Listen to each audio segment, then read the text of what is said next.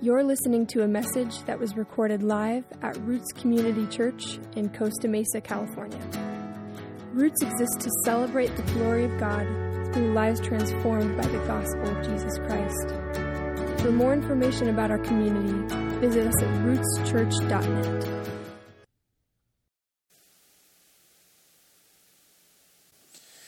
I'm going to invite the congregation to stand one more time as you turn to Genesis 35. That is a custom of ours here to stand for the reading of God's Word, as if royalty were walking in the room. How much more should we stand as God is now speaking through His Word? Genesis 35, and it's the second half of this chapter, beginning in verse 16 through verse 29. And these are the very words of God. Verse 16. And they, that is, Jacob and his family, journeyed from Bethel. When they were still some distance from Ephrath, Rachel went into labor, and she had a hard labor. And when her labor was at its hardest, the midwife said to her, "Do not fear, for you have another son." And as her soul was departing, for she was dying, she called his name Ben-Ani, but his father called his name Benjamin. So Rachel died and was buried on the way to Ephrath, that is, Bethlehem. And Jacob set up a pillar over her tomb. It is the pillar of Rachel's tomb, which is there to this day. Israel journeyed on and pitched his tent beyond the tower of Eder. Verse 22, when Israel lived in that land, Reuben went and lay with Bilhah, his father's concubine, and Israel heard of it. Now the sons of Jacob were 12. The sons of Leah, Reuben, Jacob's firstborn, Simeon, Levi, Judah, Issachar, and Zebulun. The sons of Rachel, Joseph and Benjamin. The sons of Bilhah, Rachel's servants, Dan and Naphtali. The sons of Zilpah, Leah's servants, Gad and Asher. These were the sons of Jacob who were born to him in Padan Aram. Verse 27. And Jacob came to his father Isaac at Mamre, or Kiriath Arba, that is Hebron, where Abraham and Isaac had sojourned.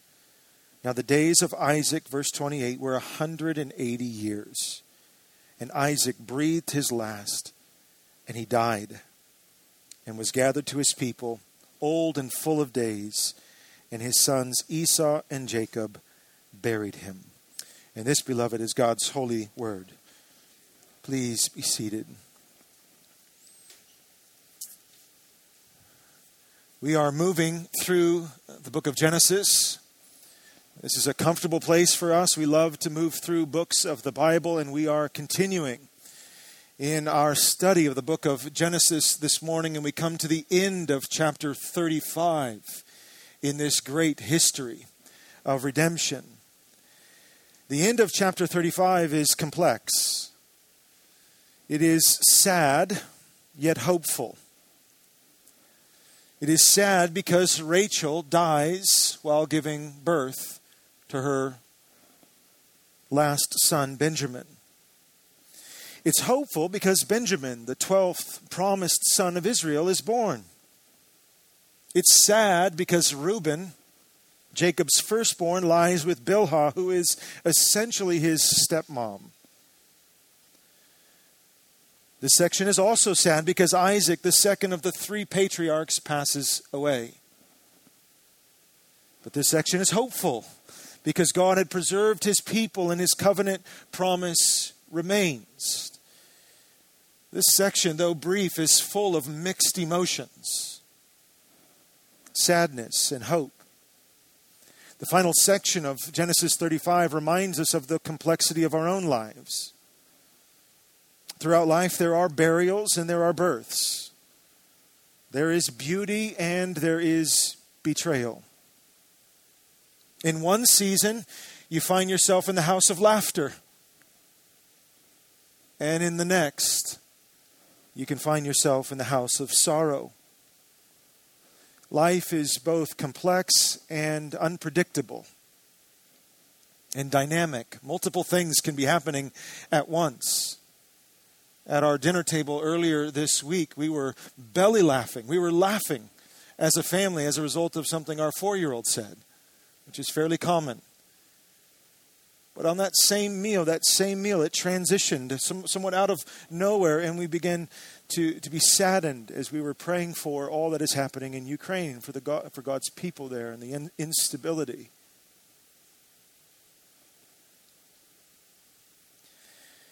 So the question for us this morning is, what do we do with these seemingly conflicting emotions? What do we do with this dynamic that is life? The house of laughter and the house of sorrow. It's been my experience as a human being and as a pastor that many of us, present company included, try to curate or control these complex dynamics. We try to insulate our lives, to somewhat control, like the climate of a room, a thermostat. If we can just dial down the sadness just a bit and dial up the joy and the happiness. We try to take matters in our own hands, and of course this is understandable because life is unpredictable and scary at times. We could be laughing, playing a board game, and then in the next moment get a phone call with devastating news on the other end. So a desire to control the climate of our emotions is understandable. Even the idea of isolating can become appealing. However, what we learn in this text and what we've been learning in Genesis is that when we take self-preservation or self-protection into our own hands, we actually end up being less protected and indeed more vulnerable and less prepared for sorrow.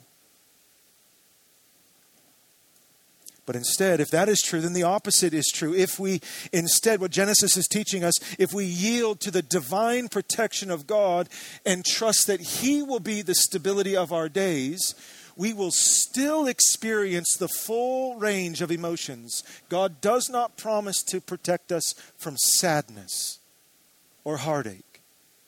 We will still experience the full spectrum of emotions, but we will actually become more protected from the main threats in life. And the main threat in life is not the death of our bodies. It is the death of our souls. You and I, at a fundamental level, were not designed to protect ourselves. We were not designed to follow our hearts, and we were not designed to protect ourselves. Instead, we were hardwired, designed by God to be protected by God. That is why God over and over and over again throughout the Scripture says, I am a strong tower for my people. I am a refuge. I am a mighty fortress. He uses all of these adjectives to remind us that He is our safe place. He is the one who preserves our soul. He is our protection. He reminds us of this over and over again because He knows that we are consistently inclined as fallen human beings towards self-preservation because life is scary and complex. And so, God is reminding us that He will be our protection even in death. Even in death. And so with that as a bit of an introduction to our text this morning, let's look now to our text and witness God's divine protection and sure promises for His people. And I've said this often to you. What I don't want you to do is check your drama at the door and not bring it in here. That's what we sort of want to do. We want to just check all the drama there. No. I want us to bring all of that drama in here under the sovereign light of God's Word and let us hear from God and let His light shine on those things that are causing fear and conflict in our lives. And so the first scene opens up in this complex portion of Scripture in verse 16, and we have a hard labor. a hard labor. Look at verse 16 and following. Then they journeyed from Bethel. And when they were still some distance from Ephrath, Rachel went into labor, and she had a hard labor. And when her labor was at its hardest, the midwife said to her, "Do not fear, for you have another son." Now, this news from the midwife to Rachel would have been a blessing to her. It would have been an encouragement to Rachel, because Rachel had prayed for another son. Back in chapter 30, verse 24, I don't know if you remember this, but Rachel prayed that God would bring her another son. And so at the height of her hard labor, the midwife brought welcomed news that God had indeed answered her prayer, that another son was to be born. God had provided another boy. And yet the joyous news is mixed, right? Which is what so much of life is. There's this mixed emotion. It's mixed now with the departure of her soul. Look at verse 18. And as her soul was departing, for she was dying. Make note of how Moses, our author, describes death. The departure of the soul. As her soul was departing, for she was dying, she called his name Benoni. But his father called him Benjamin. Rachel wanted to name him Benoni. Benoni means son of sorrow. I think in part because his birth was the cause of her death, certainly, but I think more is going on in the heart of Rachel. She knows that with her departure, she will not get to be his mother. That she would not be the one to raise this answer to her prayers. Someone else would mother her new son. So she desired to name him Benoni, son of sorrow. But Jacob wasn't having it. Jacob instead wanted to name him Benjamin, which means son of my side. And I wrestled with this. Why? That's really bold for Jacob to push back on Rachel's dying wish to name her son Benoni. And I got to think of what's going on in the heart of Jacob. And I think that what's going on is actually more endearing. Jacob did not want to remember Benjamin as a son of sorrow. Benjamin was the final son from his favorite wife, his beloved wife, Rachel. And so he's saying, no, I want to name him Benjamin, son from my side, son of my side. This is my final son from my beloved Rachel.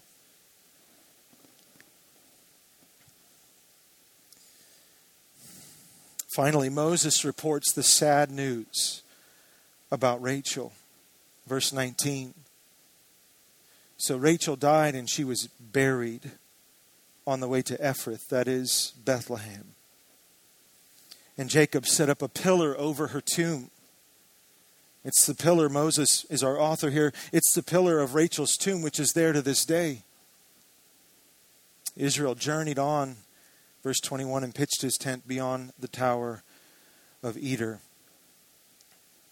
Kent Hughes, a commentator, picks up on the bitter irony of this scene.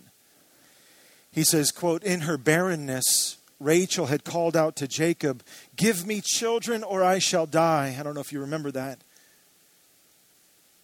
She called out in her anger, "Give me children or I shall die." And now Kenneth Hughes says, and now it was the gift of children that took her life. End quote. But here again, we're confronted with that dynamic, that mix of emotions, a beautiful new baby, and the death of Rachel. Joy and sorrow mingled together. A hard labor. Well, the family tragedy continues. The next scene is a brief but emotionally exhausting detail about Reuben and his stepmom. I think it's brief just because Moses is having mercy on us, because this is an emotionally taxing detail. This is Reuben, the firstborn son of Jacob, lying with essentially his stepmother. This is verse 22. While Israel lived in that land, Reuben went and lay with Bilhah, his father's concubine, and Israel heard of it. So that we're all clear, if you're just visiting with us, Reuben is the firstborn son of Jacob, as I said. He is Rachel's boy. Rather, he is Leah's boy. And he lays with Bilhah, who is Rachel's servant, and also the mother of his two brothers. So, if you think your family history is a little twisted, maybe you feel a little lighter this morning as a result of this. Essentially, the point is Reuben is intimate with his stepmom. And aside from this being incredibly sinful and unnatural, the question is, why does he do it? Why does he do it? We're left to speculate. Some have concluded that this is just a sin of passion. That this just overcame Reuben and he lay with Bilhah. Perhaps it was just a sin of passion. I think there's more going on here. We know that Reuben is Leah's boy, her firstborn son, and he is a protector of Leah. And Reuben is well aware of his father's preference for Rachel.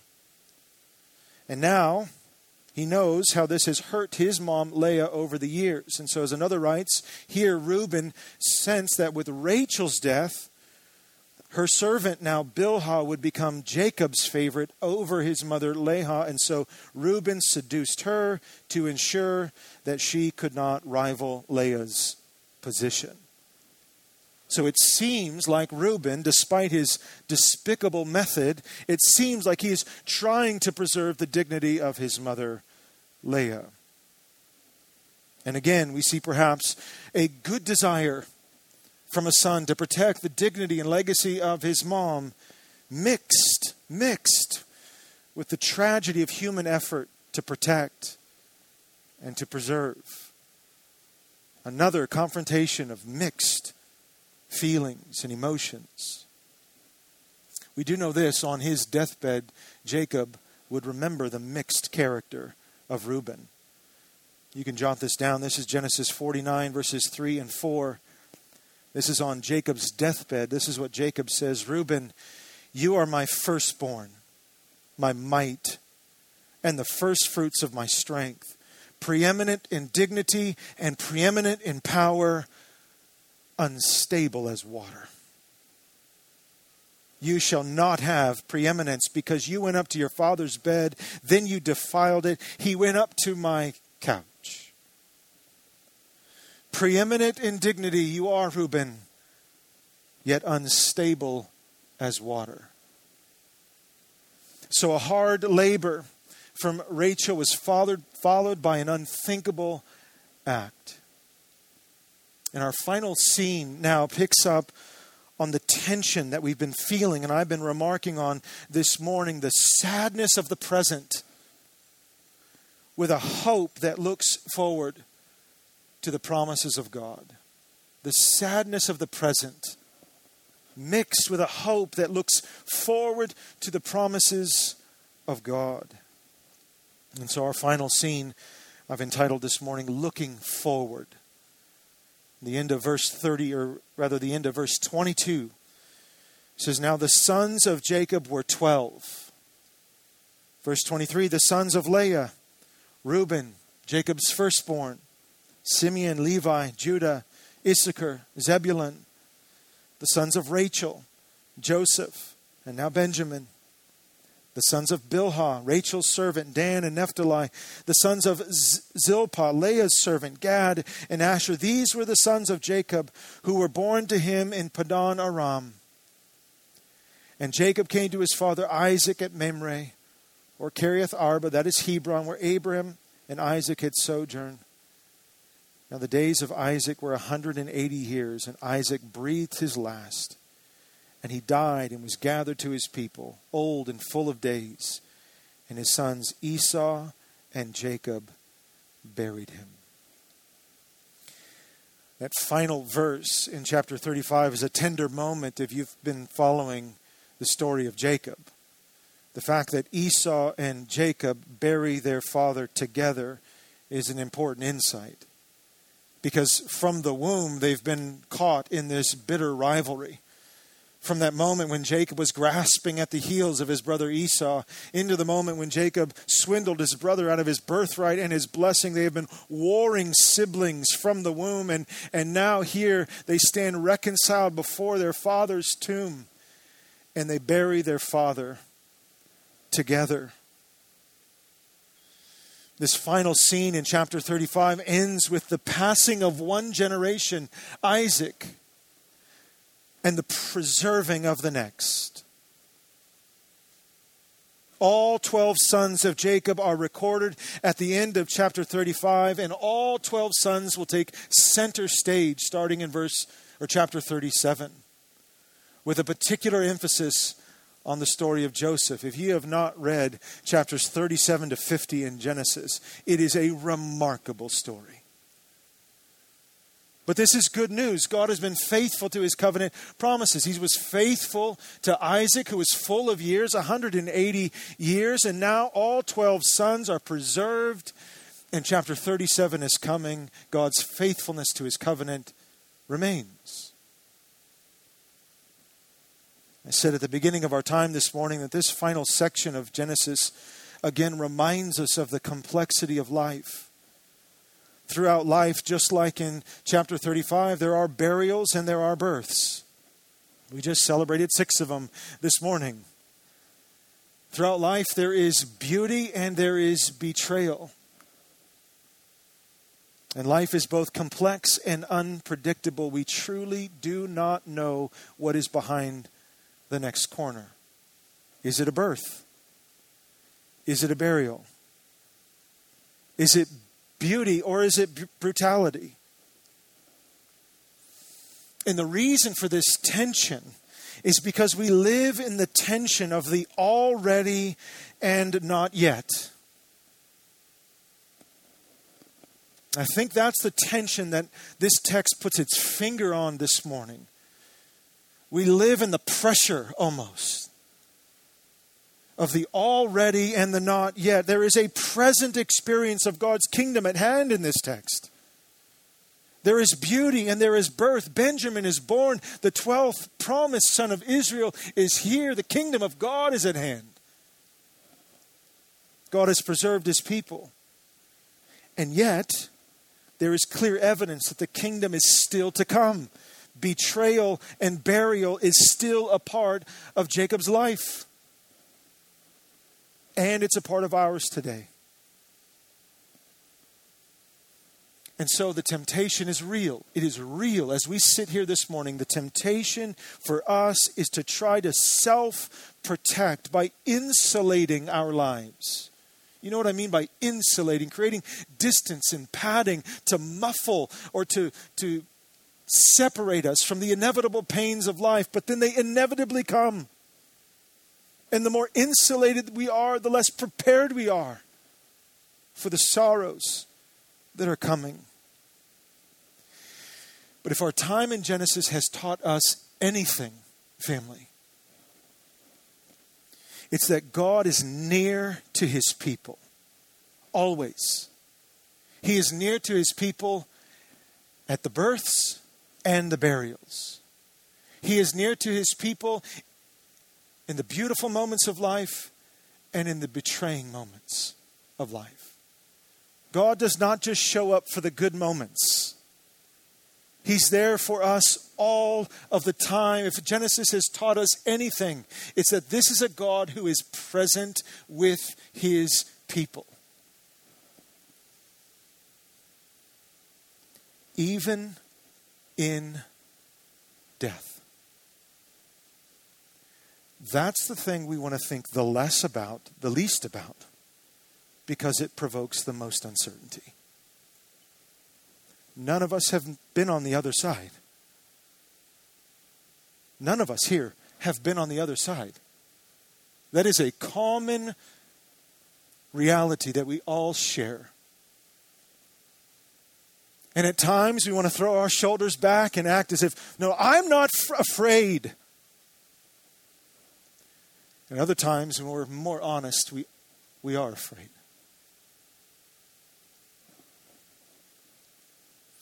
As we close, I need me to notice something profoundly hopeful in this text. And it doesn't appear to be hopeful as you read it at first. It's the 3 burials in chapter 35. We say, that's not hopeful. That's the thing that provokes fear, not hope. Burials. No, they are hopeful. Burials are hopeful. We have the burial of Deborah. That was in our time last week in verse 8. That was Rachel's nurse or Rebekah's nurse. Then we have the burial of Rachel after she gives birth to her last boy. And then at the end of the chapter, we have the burial of Isaac, the second major patriarch. 3 burials. The question is, why are these burials hopeful? Why are they hopeful for the people of God? Calvin writes this: whenever we read about God's people burying their dead, let us remember that was no foolish ceremony. But instead, when we read of God's people burying their dead, that is a living symbol of the future resurrection. They would bury their dead like you and I would plant a seed in the ground, expecting new life to come from it. None of us plants a seed in the ground expecting nothing to happen. But God's people from the very beginning would bury their dead bodies expecting that that was not the end, but only the beginning. From cover to cover, beloved, the Bible is crystal clear on this teaching. Death is not the end. Death is not the end for those who put their faith in Christ.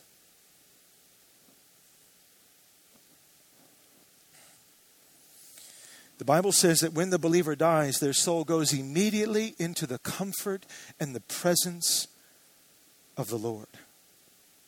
Notice that brief description from Moses. Her soul was departing, for she was dying.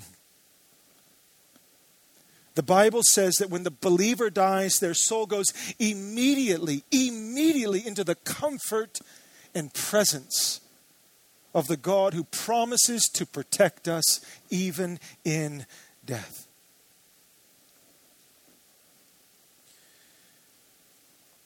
But if we have hope in this life only, then self-preservation makes total sense. If we have hope in this life only, then self-protecting and numbing and insulating ourselves makes total sense. If we have hope in this life only, then trusting God when life is hard sounds foolish and time-wasting. But again, over and over and over again, the Bible says to those who have ears to hear, do not place ultimate hope in this life only. Instead, hope in God, who has placed eternity in your hearts and has prepared a resurrection for those who trust in the work of His Son. One of the reasons we are never satisfied with the joys of this present life is because the Bible says God has placed eternity in our hearts. And so every joy is stunted. Every thrill, every happy moment, every birth is stunted because eternity is in our hearts. We're longing for another world. It makes perfect sense to self-preserve if this is it. But it makes no sense if a resurrection's coming. And if God's people back in chapter 35 of Genesis, we're looking forward to a bright future of resurrection glory, how much more? How much more should we, on this side of Christ's glorious resurrection, look forward to this future hope? in just a few short weeks, Christians all around the world are going to stop what they're doing. The calendar is going to break, and we're going to celebrate something that changed the course of human history and changed all of your hope and mine. Christians across the globe will celebrate the resurrection of Jesus Christ from the dead, his victory over sin and death, and his glorious victory over the grave. He becomes, as Paul writes, the first fruits of the resurrection. The first fruits. The first one to be raised, meaning there's a harvest of resurrections that come after him. And all God's people are giddy. We get really giddy in April every year, or March when it's on that weird calendar thing. We get really giddy because hope is kindled. A guarantee is given. There is an empty tomb in Jerusalem. In fact, Paul writes, and we'll close with this, in 1 Corinthians 15, verses 20 and 25. Paul says this, "But in fact, Christ has been raised from the dead, the first fruits of those who have fallen asleep. For as by a man came death, by a man has also come the resurrection of the dead. For as in Adam all die, so also in Christ shall all be made alive. But each in his own order. Christ the firstfruits, then at his coming those who belong to Christ. Then comes the end, when he delivers the kingdom to God the Father, after destroying every rule and every authority and every power. And let me just add, every tin pot dictator that thinks they're in control, God will come and smite them out." That was my ad. That is not Paul. Verse 25, "For he must reign until he has put all enemies under his feet. The last enemy to be destroyed is the one we are most afraid of. That is death." And there is coming a day, beloved, if this is true, and I believe it is, there is coming a day when all God's people will say with utter confidence, as we stare at the grave, "O death, where is your victory? O death, where is your sting? The sting of death is sin, and the power of sin is the law. But thanks be to God who gives us the victory through our Lord Jesus Christ." And the question for us all this morning, wherever you are in life, is this: do I want to keep self-preserving, self-protecting? Or is it time? Is it time to humble myself, to open my folding arms and give in to the God who is there, who promises not to protect us from every tribulation of life, but who promises to protect us ultimately from our ultimate fear, the fear of death, the death of our souls? You might be asking, okay, what do I do? I want that. What do I do? One phrase that shows up all throughout Scripture is humble yourself before the Lord. And I just want to confess to you, that is not something that you can conjure in and of yourself. We are bent towards self-preservation. We are bent toward the belief that we can do it since the garden, since chapter 3 in Genesis. But if you find yourself this morning inclined to humbling yourself before the mighty hand of God, then a miracle is taking place in your heart. You are letting down your arms and you are bending your knees to a God that doesn't just want to humble you, but wants to protect you because he loves you. So may the Lord grant his people mercy as we face the joys and sorrows in this present life. And may he grant us deep joy and expectation as we look back at Christ's resurrection and we look forward to ours. Amen.